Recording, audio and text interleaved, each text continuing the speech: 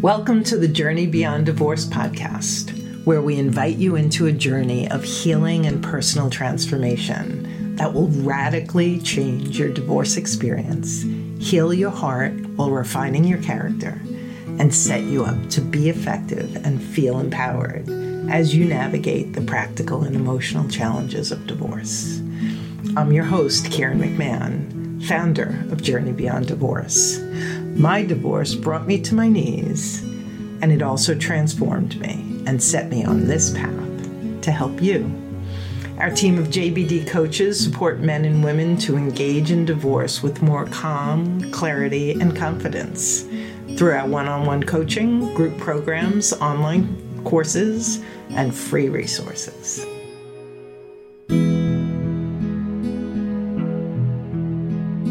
Obviously, your first image is the most important.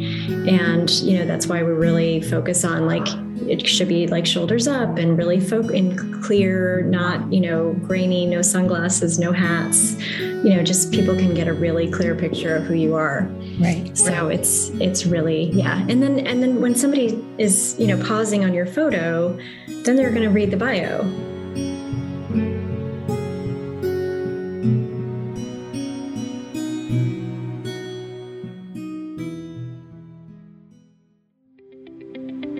Embarking on the journey into the next chapter of your life after divorce is often met with a mixture of excitement and fear. Everything is affected. Transitioning home and career, managing your finances, parenting as a single mom or dad, and managing the emotions around step-parents in your children's lives. The world of online dating, reconnecting with who you want to be in this new chapter of life, and finding your passion, purpose, sensuality, sexuality, and so much more.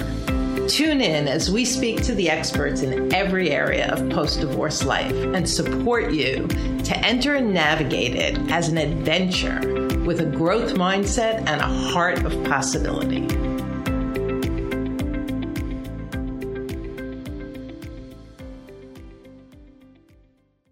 So welcome, Alyssa. It's so nice to have you with us today. Thank you. Thanks for having me.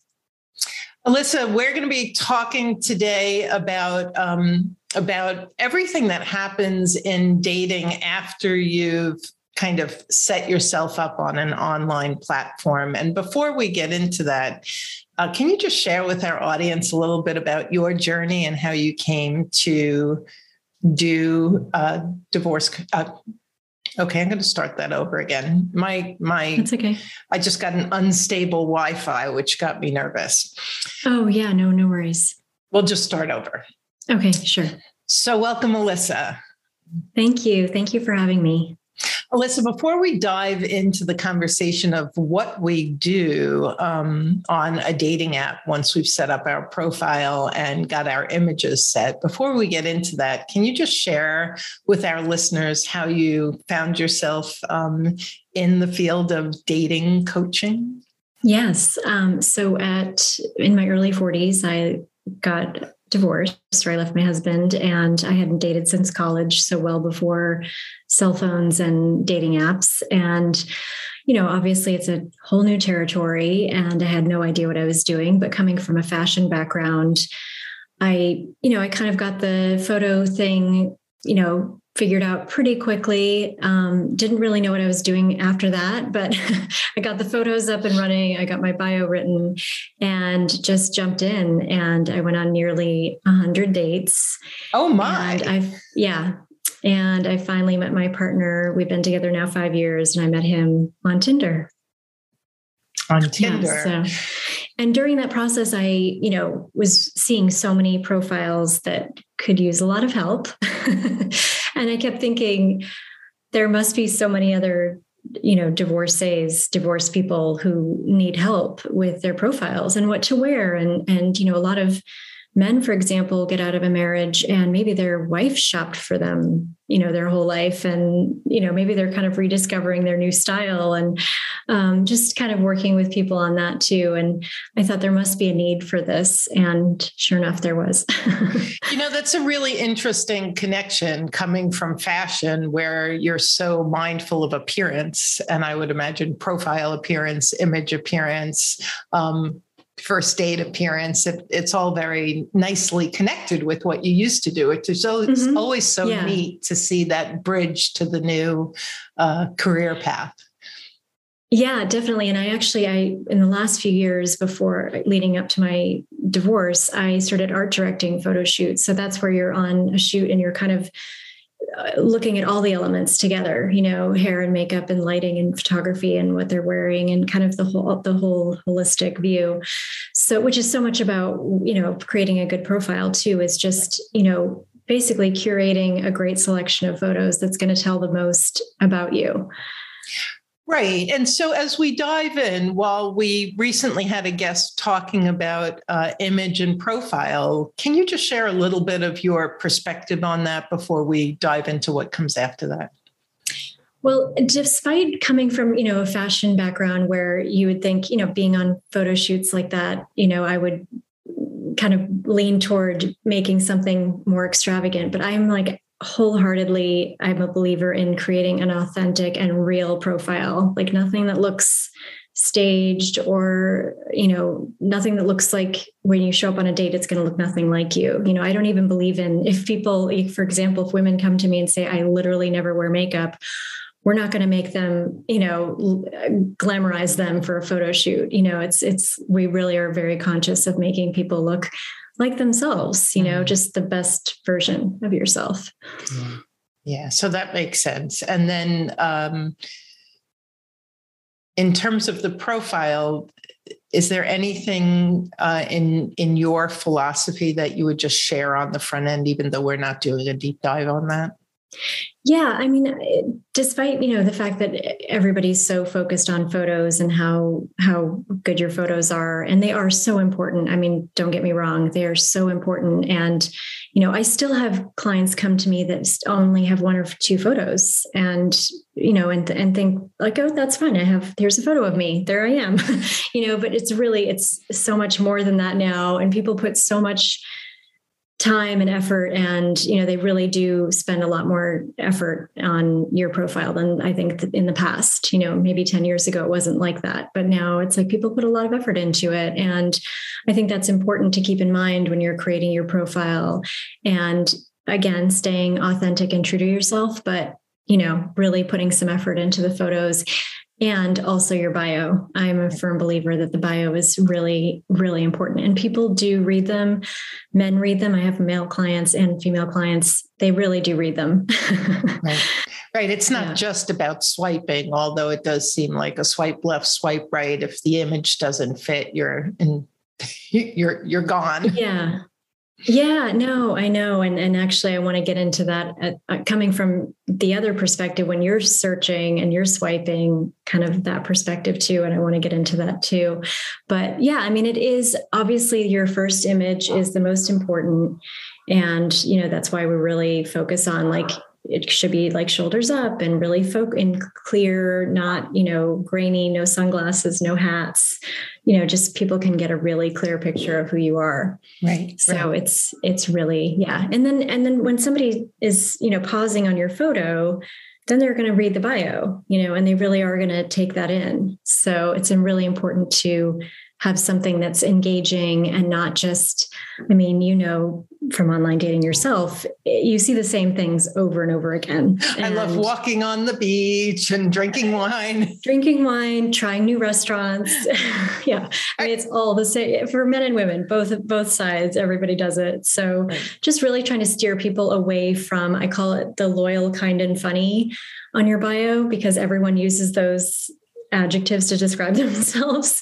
So just really, if you are loyal, describe it in another way. Or if you feel like you're kind, describe that in a different way, because people see those same three. Oh, is that it? Loyal, kind, and funny. Okay. Yes. So for those of you listening, if you're loyal, kind, and funny, you want to be creative in how you describe that. Yes, exactly. And interestingly enough, I mean, I've worked with hundreds of clients. Almost everyone describes themselves in that way, honestly, because I have people fill out this questionnaire and you're supposed to list out, 7 to 10 descriptives about yourself. And almost everybody uses at least 2 out of those 3, if not all 3. Wow. I would say, I'm not kidding, like 97% of people.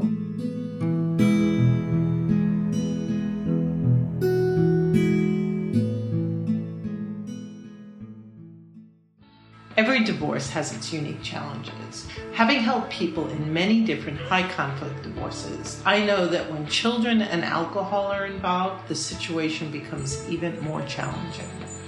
Whether you're concerned about child safety when an ex is co-parenting, or trying to prove your sobriety for custody, finding a reliable system that you trust can be difficult. That's why I love and recommend SoberLink. SoberLink's remote alcohol monitoring system makes it easy to document sobriety in real time, ensuring child safety and providing tangible evidence of sobriety to the court as needed. It's easy to use and has features like facial recognition, tamper detection, and advanced reporting that all work together to improve your life during this difficult time. To help those in my audience who are going through divorce with children, I've worked with SoberLink to develop 5 tips for divorces involving children that you can download at www.soberlink.com/JBD.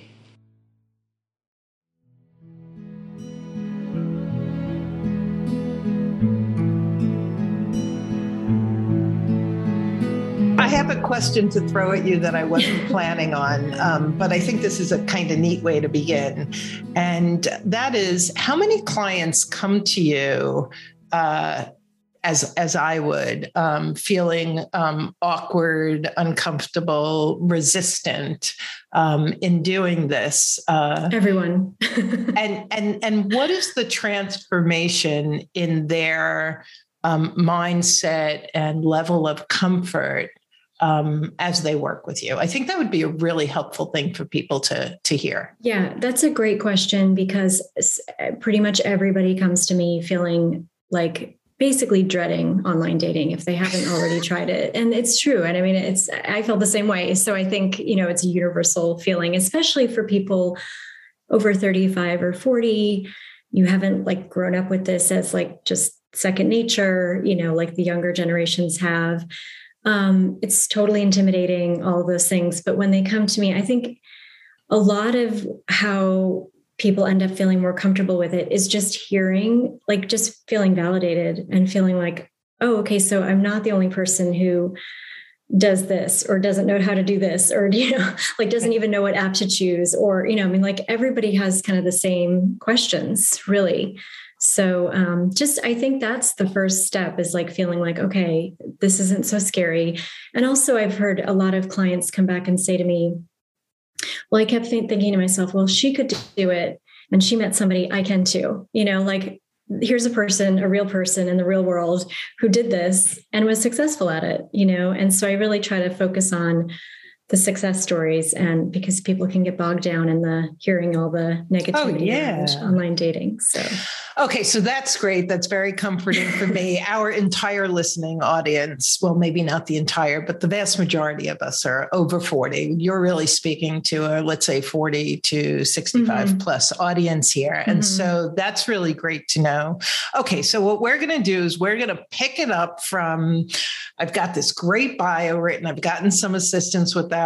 I've got images that kind of give a holistic perspective of me, not 5 or 10 years ago, but more recently, like now in the last year or so. That's a good point. And who I am. And so here I am. Actually, I wasn't going to ask this either, but I have to, let's say I have to pick the app and then I have to figure out what to do with it. I hadn't thought of that, but how do you pick from Tinder, what is it? Bumble, Hinge, Match. What's the fish one? There's like Plenty of Fish, the paid, eHarmony, the unpaid, the eHarmony. Oh my goodness. Like, yeah, there's so many.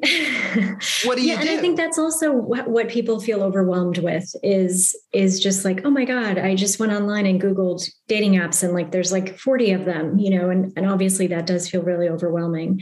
But just keeping in mind that there's like kind of the core group of like main ones. I usually recommend people going on at least 2 if you're really wanting to be active online, and meeting people and going on dates or maybe, eventually getting into a relationship. So going on 2, and I usually recommend kind of like one of the major ones like Tinder, Bumble, Match or Hinge. And those, really are kind of like the ones that most everyone kind of turns to. And then I usually try to, pick something else based on that person, whether it is that they want to meet someone else Jewish or I suggest the League because they are an urban professional type, like just there's different perspective, different points of each person that could lead me to suggest a certain app. But usually, I recommend one of the sort of swiping apps, which, like Tinder, Bumble, Hinge, and I mean, Match isn't that, but, it's kind of one of the major ones. And then a secondary one to kind of offset that. So, I mean, and that will keep you busy and just really, one of my main points of advice is just being really active and proactive and not just, because I have the clients that come to me and say, well, I put up some photos and I wrote a bio and, they kind of just sit back and wait for something to happen. And you really have to be so proactive. I mean, I did the same thing. I was like, okay, I'm just going to wait for people to reach out to me. And that just doesn't really happen. You have to be messaging back to people. You have to be, I suggest going there on every day for at least like 10 or 15 minutes, because especially with the swiping apps, that helps with the algorithm. I mean, you'll like get put to, to the top of people's feeds. So it's really important to be active. And if you are feeling like you're in a slump and you don't want to, you're like, I need a break, then you just take a break and you just go off completely for however long you need. But when you are on them, just being really active. Because I can't tell you how many people say, well, I have a profile up, but I haven't checked it in a few months, or, I haven't really done anything with it. And it's just, sitting there. So yeah, just being really proactive. So along with everybody else listening, I'm wondering, what exactly does proactive mean? So I go on, and I call it shopping for men. So I go on and I'm shopping for men, or for you guys, you're shopping for women. Proactive looks like, daily 10 to 15 minutes, swiping, messaging. Swiping and returning messages. And returning Even if it's messages. Somebody that, maybe right away you're like, oh, I'm not going to message that person back. I'm not really so sure. First of all, it's great practice. Messaging with people is always good practice because it's like a muscle you've never used before. And it really does take a while to get used to texting back and forth with people and, getting a flow and kind of back and forth and asking questions. And so any back and forth with somebody, I think, is good to practice with. And also it keeps you up on the app. And it affects the algorithm and how you're shown in people's feeds. So it's just important to return messages, and swipe as much as you can. I mean, swipe left or right, not that you have to keep swiping right or anything, but just being active on there. Okay. There may be a few people who don't know what that means. Can you just explain the swipe? Yeah. The world of the swipe. Right. Swiping left or right. Left means you're not interested. Right means you are. And then, generally like on Tinder or Bumble, you'll get a notification if that person also swiped right on you. So right away, if you match, then you are able to message with one another. Right. So versus something like Match, you can basically message anyone. And whether or not they respond is a whole other thing, but you can message anyone. Hinge, you can comment on people's photos or things that they've written and make comments on that, and then they can reply to you. So it's not so much of you don't have to just match with each other to message. Right. So, and I think that's good for people to hear. And then let's talk a little bit about the messaging, because I think that's another place where people probably get tripped up. It's like, how do I start the conversation? What do I say? I don't want to get too deep or be too serious or with a lot of my clients, the whole concept of just show up authentic feels foreign. They've been in a marriage for a long time. What does authentic look like? My authentic self with my girlfriends might be different than what I want to do. And so I think it's a really, it's a big question. It's like, how do I do this? Even though it sounds so simple, it's like, how do I do this? Yeah. So I would say that one of the biggest questions I get from people, from clients or from, in interviews or, book signings, whatever it is, everybody wants to know, what is the opening line that you use that will get a response no matter what? And it's the $1 million question, as I call it.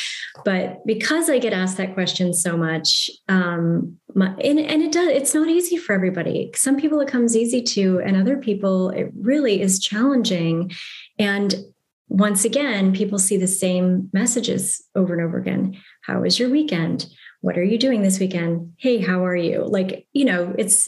That seems okay. That's obvious, sure. But it's also something that people see again and again.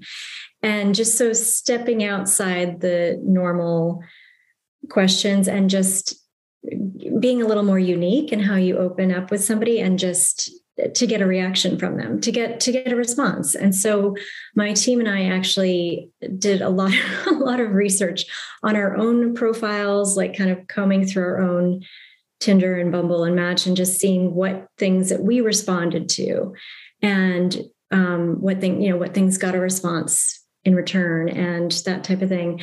And we came up with a list of 20 opening lines. Oh, wow. That I have available on my website. Yeah. Cause it's just so important for people. And I think more than anything, it's a list of 20 options, but it's also gets you thinking of other ways to open with somebody, like to get a response. It really gets your mind thinking like, oh, okay, well, maybe I wouldn't say it exactly like that, but I would say this, and so it kind of forces you to think of other things than just the generic, hey, how are you? Right. Is that available for our listeners to? Yeah. So it's part of a thing called Profile in an Hour. So basically it's like a beginner DIY profile package where it kind of gives you all the guidelines and step-by-step on how to set up your own profile, starting with it's a quiz you can take, which app should I use? And then helps you write your bio, helps you with your photos. Oh, nice. Kind of just like a step-by-step. And then it's messaging tips and opening lines. So that's sort of like beautiful. So it's on my website. Yeah. Okay. It's been so popular because honestly, mostly for the opening lines, because I think people are like, I'll buy it just for that. So tell our listeners what your website is and the name of that again, even though we'll talk about this at the end. Yeah, sure. Yeah. It's stylemyprofilenyc.com. Okay. And then it's called, it's under Profile in a Day. So there's there's Profile in a Day, which is where we do kind of everything for you. And then there's like a mid-range version. There's a DIY version. So that's the Profile in an Hour. So that's Perfect. What you can download. And it's just like quick, you download it, it's there. So I start messaging, I'm creative, I'm getting some feedback because I've gotten some guidance on it. What are what's the guidance and what are the challenges at that point in the process? Keeping the conversation going. And I'm sure you can attest to that. It's tough to keep people engaged and, you might be messaging and it's going great. And then somebody gets pulled into back to their job or whatever, their real life. And then kind of picking up where you left off can be challenging. You kind of lose momentum, or, somebody maybe whatever, went on a few dates with somebody and was really into it, and then they come back to you. It's like, you just never know what's going on their end. But oftentimes people get really bogged down in the, why didn't this person respond to me? And then you feel rejected. And I mean, it's like, everybody has those same feelings. So just remembering that you are going to have messaging conversations with people that might just fade off, and that's okay. And I remember the first few times that happened to me, I was like, oh my God, I said something wrong. I said something to offend them. What did I say? And I think everybody does that too, to some extent, when you first start out. And just keeping in mind that it could be a million reasons why the conversation fell off. But the most important thing to keep it going on your end is just to keep asking questions. So, you ask a question, they answer it. Hopefully they say something or ask for, something from you, and then you respond, and then you respond with another question. You have to keep going back and forth like that, or else the conversation just falls flat. And, it happens all the time. I see people's conversations with somebody they're messaging with, and it's, classic, how was your weekend? It was great. I went surfing. How was the weather? It was awesome. Whatever. And then they don't finish it up with a question. And then the other person's just like, well, should I respond to that? Or, I've had people actually ask me like, well, they didn't say anything after that. Do you think they want to keep talking? So just keeping in mind that everybody has those feelings, and just, I always say, reach out again. If it falls flat, reach out one more time, or even maybe two more times, and give them the benefit of the doubt. If you don't hear from them again, then you can let it go, move on to the next person. Yeah. And I just want to, just because this is something we talk to our audience about all the time, for those of you who have noticed how many stories you create around your divorce and around things, I think that what Alyssa is saying here is to really be mindful of your stories. And if somebody stops communicating with you, it doesn't mean you did anything wrong. And it doesn't mean that they're ghosting you. And like, just be careful. This is dating. This is what happens. Some people fall off, and it could be that they found another man or woman. It could be that their kid got sick. It could be that they're on a business trip. It could be a million things. And so, so when you keep the focus on just your side of the street, and you're just doing your stuff, and it's like, if they come back, great. If they don't come back, it wasn't meant to be. And to your point, you can reach out once or twice, but I've spoken to so many people who get so triggered, and they've got this entire story about what he or she did. And it's just one of, 100 possibilities. Yes. Yeah. And one other thing I want to mention is that rejection doesn't get any better as you get older, or after a marriage, or, you think you've been through all these things in your life and you could handle like somebody not responding to you in a message. But like you said, it can be really triggering, and the rejection feelings are, can be hard. But I think just working through it, feeling it, and just putting, moving on and just moving forward. Yeah. And I would add to that, my favorite statement, and those of you who work with me know this, good information. And so if somebody stops reaching out to me, and I try once or twice and they don't come back, it's like, okay, that's good information. I can at least back shelve, if not close that door, not put any more energy into talking to my girlfriends or guy friends about it, or ruminating about what he or she was doing. It was so good. We were so connected. What could, don't do any of that. The good information, the person who's your person is going to feel very different than that. And so, you don't need a dozen, most of us anyway, you just need one. So, you're out looking for your one, which is right.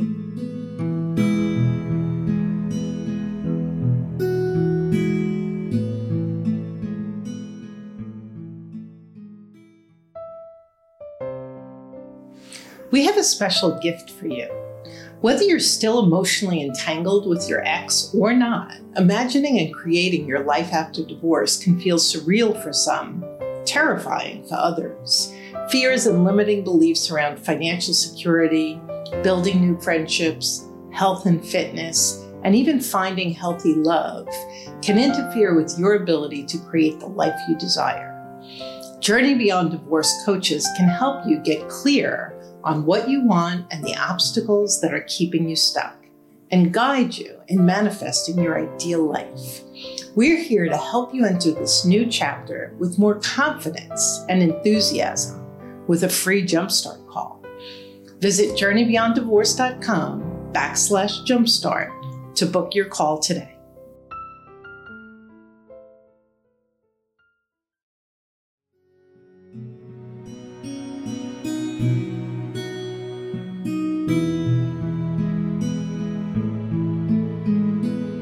Yeah, and I think that what kept me going is just, first of all, just finally reflecting on, okay, why am I feeling so rejected? And then I think when I really wrapped my head around the fact that these people don't even know me yet. Even if we'd gone out one time, they still don't know me, really. They know like the first date version of me. So, and definitely not with the initial messaging. They haven't even met you yet. So just like, why am I feeling, they don't even know. Why am I taking it personally? Yeah. And they don't even know enough about me to reject me. So it literally has nothing to do with me. It's something that's going on with them. And that's fine. Perfect. So I think just accepting that is huge. It was a huge step for me. Yeah. Yeah, no, that's great. So I know we want to talk about the value of vulnerability, but I'm wondering, would you talk about red and green flags at this stage of interaction? And then we can talk about the value of vulnerability after that. Yeah, well, one is kind of going off of what you just said is you would get a lot of information from somebody being non-responsive or short or defensive, or, there's so many ways somebody can kind of show you who they are in that initial messaging that you often choose to ignore. It's maybe somebody you're really interested in, and you'll go out with them, and then realize, oh, I should have paid attention to those things beforehand. But this is how you learn. It's all a learning practice. It really is. Like so much of dating, online dating, especially in my opinion, was just each date kind of gave me new information about myself and also what to expect of others. Right. So, sorry, I got off track there, but no, that's great. I'm wondering, so you mentioned a couple of red flags at this point in the process. Are there a few green flags that you would also? Yeah, absolutely. I think when somebody's asking you questions about yourself, that's a huge green flag. Even if it doesn't turn into anything, it shows that person is making an effort, is staying engaged, is polite. I mean, there's so many things that just even keeping a conversation going on text messaging, I feel like is a big deal, So, and actually as a side note, that was something that my boyfriend, when we were first initial messaging with each other, he asked so many questions about me and my life and my daughters and my, just everything. And I wasn't really used to that, to be honest, because I guess with my experience, it didn't really happen as much. But it's really what kept me going out with him. We didn't like officially start dating. It was took us 4 dates before we were really I basically felt like he was a friend. I kept going out with him because he was a nice guy. He was funny. He was sweet. And it was on our 4th date that I was like, oh my gosh, there's something there. I really like this person. And I love that you said that it wasn't right from the get-go so much. No, not at all. In fact, I mean, we joke about it now, but it was zero chemistry on my part. I was just but I was he's a nice guy and I could see myself being friends with him. And so that's something that, I talk to my clients about that's a good gauge actually to go out. Cause I really encourage people to go out on more than 1 or 2 dates, because when you think about it, so they're not really themselves yet. You know, like I said, it's like your first date version of yourself where you're maybe not as funny as you usually are. And maybe you're really nervous and there could be a million things. So giving people a second or third chance, as long as they're not like, I had one client call me the next day and she's like, okay, I heard your voice in my head saying, go out with him another time because this is what Alyssa tells me to do. And she's like, but I'm totally dreading it. And I was like, well, no, that's not what, that's not what I'm saying. I'm not saying going out with somebody that you're dreading hanging out with. No, it's somebody that you'd want to hang out with as a friend, you know, and just going based on that, decide whether you want to continue.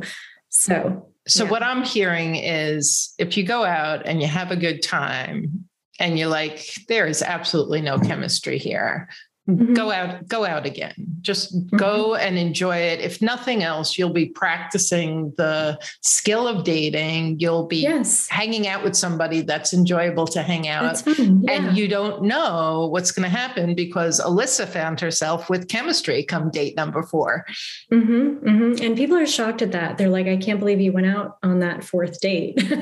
And I kind of can't either, but obviously it was meant to be, but I really, there was something about him that made me feel good in his company. So I think that's another thing to remind yourself of. It's like if the person makes you feel good about yourself when you're sitting in front of them, that's a big deal. That's a nice green flag. And so I want to move back just a little bit. So here I'm chatting with an individual. It's back and forth. It's continuing to go over a couple of days. What are the recommendations for just setup, location, time frame for that first date? Well, absolutely. I say do not have dinner with somebody on the first date because then you're really committed to this like hour plus, situation. So coffee or a drink or, depending on where you are, like a walk could do too. But really, committing to like a 45-minute type thing, and even having an excuse of why you need to leave ahead of time so that no one's feelings get hurt for the most part. I interviewed somebody recently and I loved her. This was great for females, especially. She had a $20 bill all the time on her first dates. And if she was like not really feeling it, wanted to kind of make an exit, she would, after one drink, she would be like, you know what, I'm so sorry I have to run, it's great meeting you. Here's money. So she didn't have to wait for a check. She didn't have to deal with that awkwardness of who pays, all of that. I loved that. It's like have a $20 bill, you leave that and you leave, So just really having like a boundaries with your timing and having a reason why you have to leave is always good. Yeah. So before we talk more about the dating, I'm curious what you speak to your clients about around the issue of being vulnerable, because I think that's a hard one. Yeah, this is so hard. I would say this is the hardest part of my job, definitely, is getting people to feel like allow themselves to feel vulnerable. And, obviously I'm not a therapist. So at some point it's like, maybe you need to make an appointment with your therapist, but on some level, I really do help people kind of work through that. Like, people have such an armor up, especially after a divorce. I mean, a lot of people for whatever reasons. And it's hard to let that down. It's hard to feel like, I think that at least for me, I was so afraid of being hurt. And so I think that for definitely in the first couple of years I was online dating, I definitely had a guard up. In fact, a few people that I became friends with told me that afterwards, like, oh, you like on our first date, you seem like, as my boyfriend describes me, he's like, you look like this. Yeah. And that's so not me at all. And I'm like, I had no idea I was even doing that. Right. Who are you and are you worth my time? And it's like very off-putting, but so I think that that's like the physical, version of how people feel, which is like, I'm not letting you in. And what I tell my clients is somebody's not going to be able to advance, they're not going to get to know you.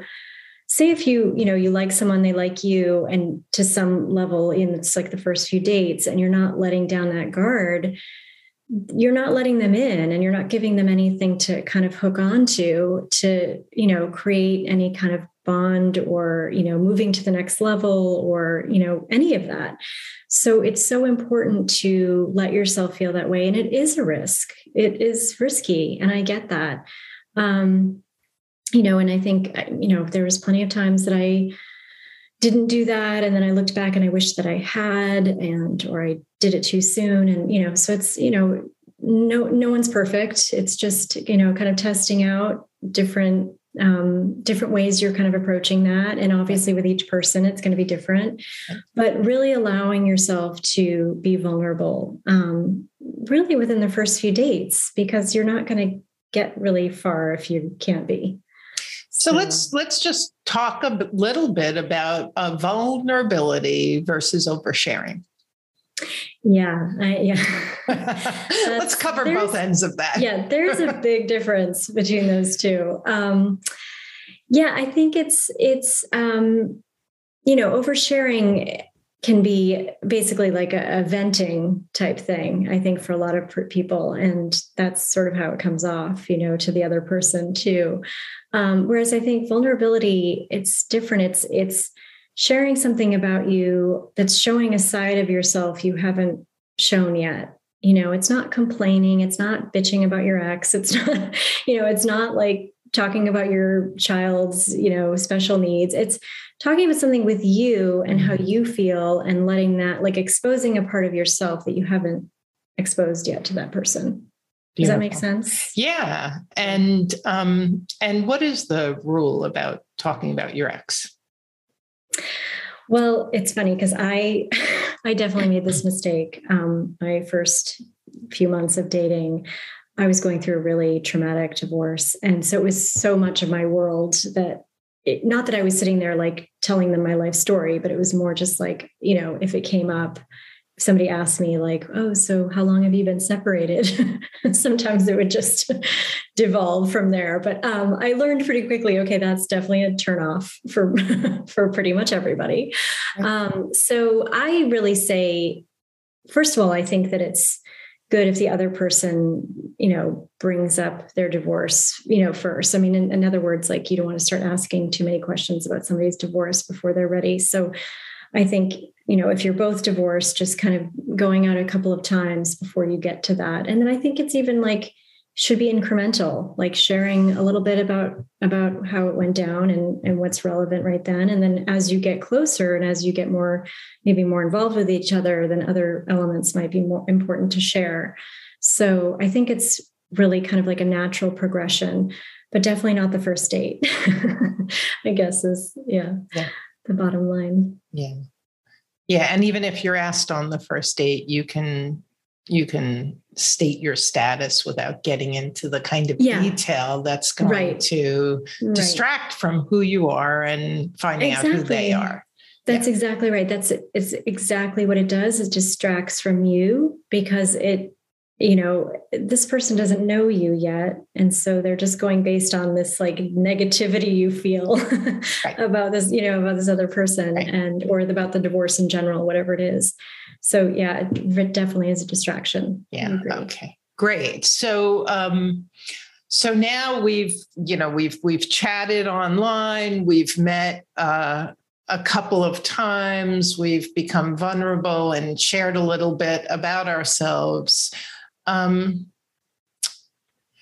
So what do you notice your clients bring to the table in terms of their belief about what a relationship should look like, and how does that play into this part of the the process, so to speak? I love talking about this because I think, as with my community and my client base is similar to yours, like 40, 45 to 70, 75. So pretty much, the majority of people are divorced or widowed, and you're on the next chapter of your life. And I think so many of us, including me, you kind of have this fantasy idea of what your next relationship might look like and what that lifestyle might look like. And if you get too hung up on that, that's going to be, that's going to pull you back, because it, for me, for example, I use this as an example because I think it's a good one. When I first started dating my boyfriend, I didn't realize he travels all the time, or at the time he did. Since the pandemic, he doesn't, but all the time. So, and he had kids that he still saw every other weekend in DC. So he was going back and forth. And so it was basically, he wasn't here very much. And there was a part of me that's like, oh, this is not how I saw this going down, because we were all of a sudden like serious. It kind of went from nothing to like, okay, now we're together. And I really was, I kind of let myself get a little disappointed about it. Luckily, I didn't end it, because in the end, it shifted so much within about a year and a half. Everything shifted, and now it's a totally different scenario. But I think so many of my clients I've even had clients say, who are in New York City, say, I don't want anybody who lives past, like 50th Street. Like, I really want somebody on the Upper West Side, that kind of thing. Well, that's pretty specific. It's like, okay, we've got a lot to do here. But that's obviously like the worst case scenario. But then even I have people that say, I don't want anybody who lives outside the city. And even in a suburb, which, to me, like no Brooklyn. If I'm in Manhattan, there'll be no Brooklyn people that I'm dating. Yeah. No, wow. That's getting better. But even just like Westchester, for example, like suburbs that are right outside the city where people are in and out all the time. I've had people say, no, I want somebody who's only in the city. And what I explain to them is, you have no idea who you might meet that is like dying to move back into the city. Maybe they moved outside the city when they had a family and now they're divorced and they want to have, move back into the city and have that lifestyle again. You have no idea, So I think that, and I have clients come back to me who say, like, I met this person and they're in Florida most of the year and I'm up here in the Northeast, but we make it work and we're back and forth. And, I think that things can look much different than they did, for example, when we were like getting married and having a family and doing all of that. Obviously you wanted a certain lifestyle, but it's kind of amazing the lifestyle you could create for yourself meeting somebody who doesn't live here, and maybe, my partner and I did a lot of our relationship over FaceTime for the first few months, and that totally worked for us, actually. And, I've heard it working for a lot of people, kind of as an interim thing. Obviously that can't be like forever, but it really can work with FaceTime now. And, travel, now that travel is back to being fairly easy again, you can really create something that maybe wasn't what you were envisioning, but could be great for you in the end. So just not ruling out people based on their location, because you never know when someone's willing to relocate. Right. There's so many variables. So I'm hearing that if you're noticing that you're rigid in your thinking and that rigidity is narrowing the field, that there's actually no need to do that, because if you just allow the field to be expansive, your experience is going to guide you in where to narrow and where to maybe just notice a limiting belief and play a little bit with it and consider what that looks like. Yeah, exactly. And also not just with, where people live, but, and this kind of is a good lead up to another thing I wanted to talk about, is being really open-minded when I call it swiping, but whether it's you're just scrolling through profiles or however, whichever app you're on. But as you're swiping, just really, I call it swipe outside your type. Because I'm curious. So, and actually I do this with my group workshops. And I have something called Swap the Swipe, where we pair people up and we make them take over each other's profiles and swipe for the person. And what it does is it really makes you look at people that you wouldn't like. So many of us have so many things in our minds, again, like this fantasy version of a person, and that you swipe left on so many people that could be amazing in person. You don't know. It's so hard to tell from a photo. And sometimes people are like so dynamic in person and maybe they're not photogenic. There's like so many different things that can play into that. So I feel like, swiping outside your type and just even I even do this like as a challenge to people. If they do my challenges, I do this 2-week challenge. One of them is just like swipe. Everyone you swipe on today is someone that you normally wouldn't. Everyone you swipe right on, I should say. So really, it really pushes people to explore other, I have people that say like, I don't want to go out with anybody that's not also a lawyer, or I don't want to go out with anybody that's not also an artist, or, and all those things that can be so limiting. And you just never know who you're going to find that could be compatible with you, that they might be shorter than you want. They might not have the job that you want. And I'm not saying to settle. I'm saying that meet somebody in person, because you never know what that person's going to be like in real life. And I think that, one of the things that is so difficult is, in my personal opinion, is, you're seeing someone's image and that doesn't speak to who they are. And when I stop and think about like my friends, the men in my life who are friends, they're so handsome to me because of their personality, because of the amazing human beings they are. Mm-hmm. But if I saw them on an app, I might be left. No, that's exactly it. Yeah. That's what I'm saying. Yeah. And I actually had put another way. I had a client say to me, I was at a dinner party the other night. And I was the only single person. It was all my married friends. And I was looking around the table and I thought, all these husbands of my friends, if I saw their picture on a dating app, I probably wouldn't swipe right on them either. But so many of them are so great and so sweet or so funny or so whatever it is. And it made her realize, like, I need to look at people she looked at this crowd of people and realized I'm definitely limiting myself by just going on, this belief that I have of this type of person, Right. So it's something really key. And I love the swipe outside your type. I mean, first of all, how witty a saying is that? And then that's just brilliant. Like just push beyond your comfort zone and see what might be on the other side of it. That's a good way to put it, is pushing you beyond your comfort zone. And what I say to people is, you don't have to go out with this person necessarily. Just message with them, see what happens. You just never know. Yeah. Perfect. So I have a last question for you, but you may have some other things you want to share. So I'm going to tell you my question. And then if you have some things that come before it, just jump in. Here I am, I'm swiping, I'm messaging, I go out on a couple of dates. I'm authentic, I'm vulnerable. When do I narrow the field? Because I think, and especially with women, and that may not be fair.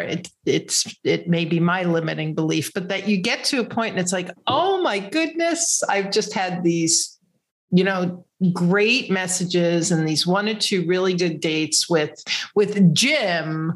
I'm going to completely forget that I have this app and I'm just going to he's my guy. Like, what are the rules around when to narrow the field and when to make sure that you're still playing the field? Yeah. No, that's a great question. And I agree with you. It is, the majority are women that do that, but I definitely have male clients that do that as well, where they hone in on one person they've met, like, this is it, she's the one, so it goes both ways. But I feel like, just in my opinion, how I sort of started to do it myself and what I recommend to clients is, go on a few dates and keep on the apps, because a few dates is really not, you're still getting to know the person. You don't know what's going to happen.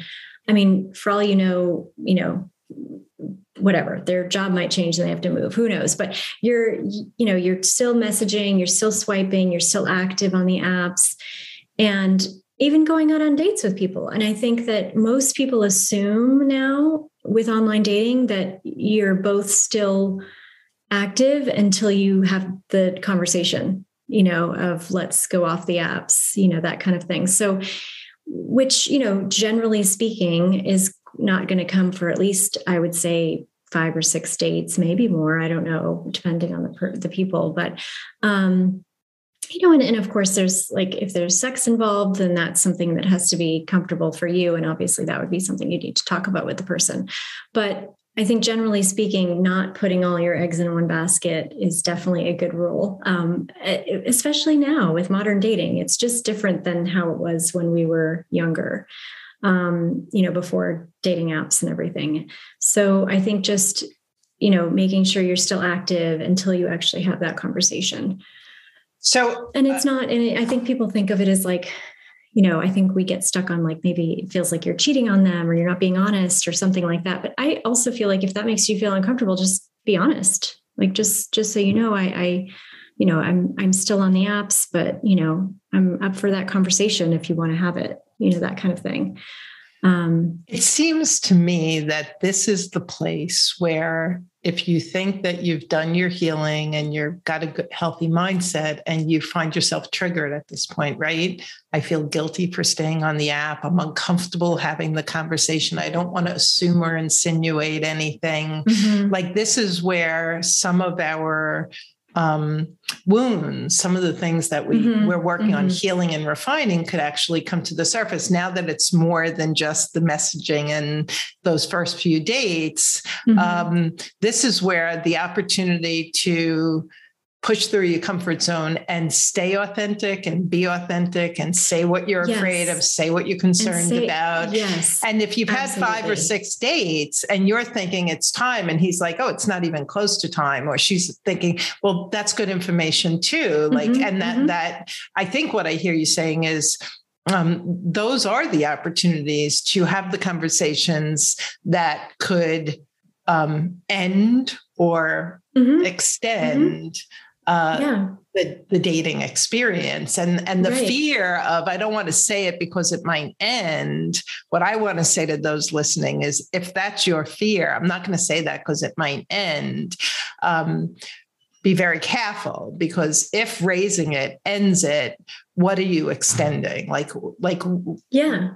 It's important that your person that you're interested in is open to that conversation and hears at least open to the conversation, and if they're not even open to that, then that gives you a lot of information. Right. So, and if you have the conversation and they said, actually, I'm still seeing somebody else. Are you okay? You have to have the conversation where, are you both okay with that? That also, then you have your decision to make, whether you want to keep moving forward or not. Right. But I think you're exactly right. Like, putting it out there, if it's the right person, it won't be weird. First of all, they won't be offended. They won't be like, what are you talking about? That's way too soon. And if they do that, then they're definitely not the right person for you, So I think that's something to keep in mind. Yeah. So I think that you get to this point, and that's where, because of all the work we do with our clients, that's where that slightly new level of seriousness. There's a book, Conscious Loving, where they talk about how you have to speak the microscopic truth. And when you're not honest, right? So if you want to know if they want to narrow it, but you don't say it, that's the first crack. That's the first crack that you're allowing. Okay, I'll just be quiet. I'll just wait. I'll just hope for. And so if that's how you've done things in the past, you want to do them differently. And so I think that in this phase that you're talking about is really a huge opportunity for personal growth and to kind of trust that somebody is going to love your authentic self and align with your timing and your communication and not hide behind masks and other fears. Yes. Yeah, exactly. And this is also, another example of being vulnerable, that is a vulnerable thing to bring up to somebody. Yes. But like you said, that could be the one thing that propels the relationship into something else, Right. So I think that it is a risk, but also it is something that you need to know. And that person's going to show a lot about themselves and how they react. And if it doesn't propel the relationship forward and it ends it and you go home going, oh my God, I wish I hadn't. Why did I? I want to encourage you to look at it differently, to notice that that's just not your person then. That's just not your person, that we're not doing anything wrong, showing up authentic and asking for what we want and need. That's all part of the being vulnerable and saying, are you my right puzzle piece? Are we going to fit nicely together? Yeah.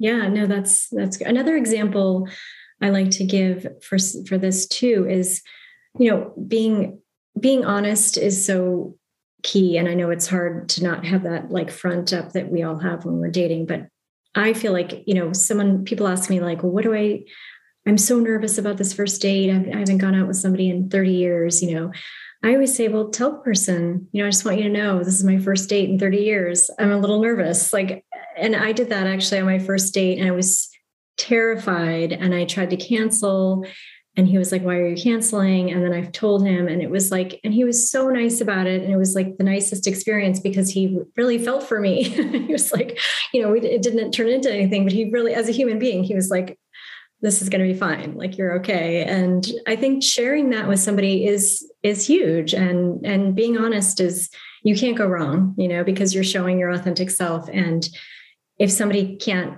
be open to that, then they're not the right person for you, for sure. Perfect.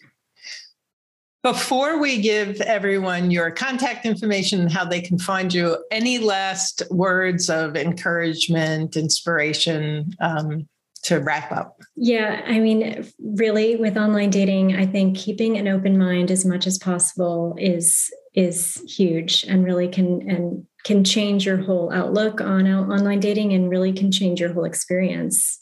And maybe it's, how you're going to meet your person is just keeping an open mind about all of it. Beautiful. How can our listeners find you? And if you have a free giveaway, this would be a great time to mention it to them. Yeah, sure. So they can find me on my website, which is stylemyprofilenyc.com. We actually have we have a bio questionnaire that's downloadable, that's complimentary. And we have the app quiz. We also have a style quiz, which is kind of fun. And what's the other? I think we have something else. We're actually going to have some more downloadable things. I'm actually restructuring my website right now, so there will be more free items. But definitely the bio questionnaire is a good one. Beautiful. And one more time, Style My Profile NYC. Style My Profile NYC. Go check it out. It sounds like those free downloadables are really valuable. I think that this was a fabulous conversation. Alyssa, thank you so much for coming on, for sharing information and inspiration. And I know I'm feeling a little bit more comfortable about stepping out and starting to date again. So good. I love that. And if you guys have questions, go and check out Alyssa's website. There's probably a contact page where you can reach out to her if you're interested in learning more about her services. Yeah. And also I do a lot of dating advice on my Instagram too, if people are on Instagram. It's just my name, Alyssa Deneen. Yeah. And we'll have all of that in the show notes too, all the different ways that they can reach you.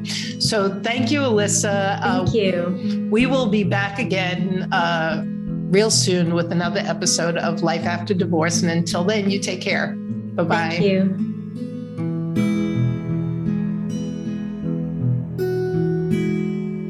Thanks for joining us on the Journey Beyond Divorce podcast. I hope you found guidance and encouragement to help you along your journey. If you like my podcast, please take a minute to subscribe and leave a review on iTunes. You can also visit us at jbddivorcesupport.com, where our team of coaches support both men and women through our one-on-one coaching, group programs, online courses, and free resources. Stay tuned for our next episode, and I'll talk to you soon.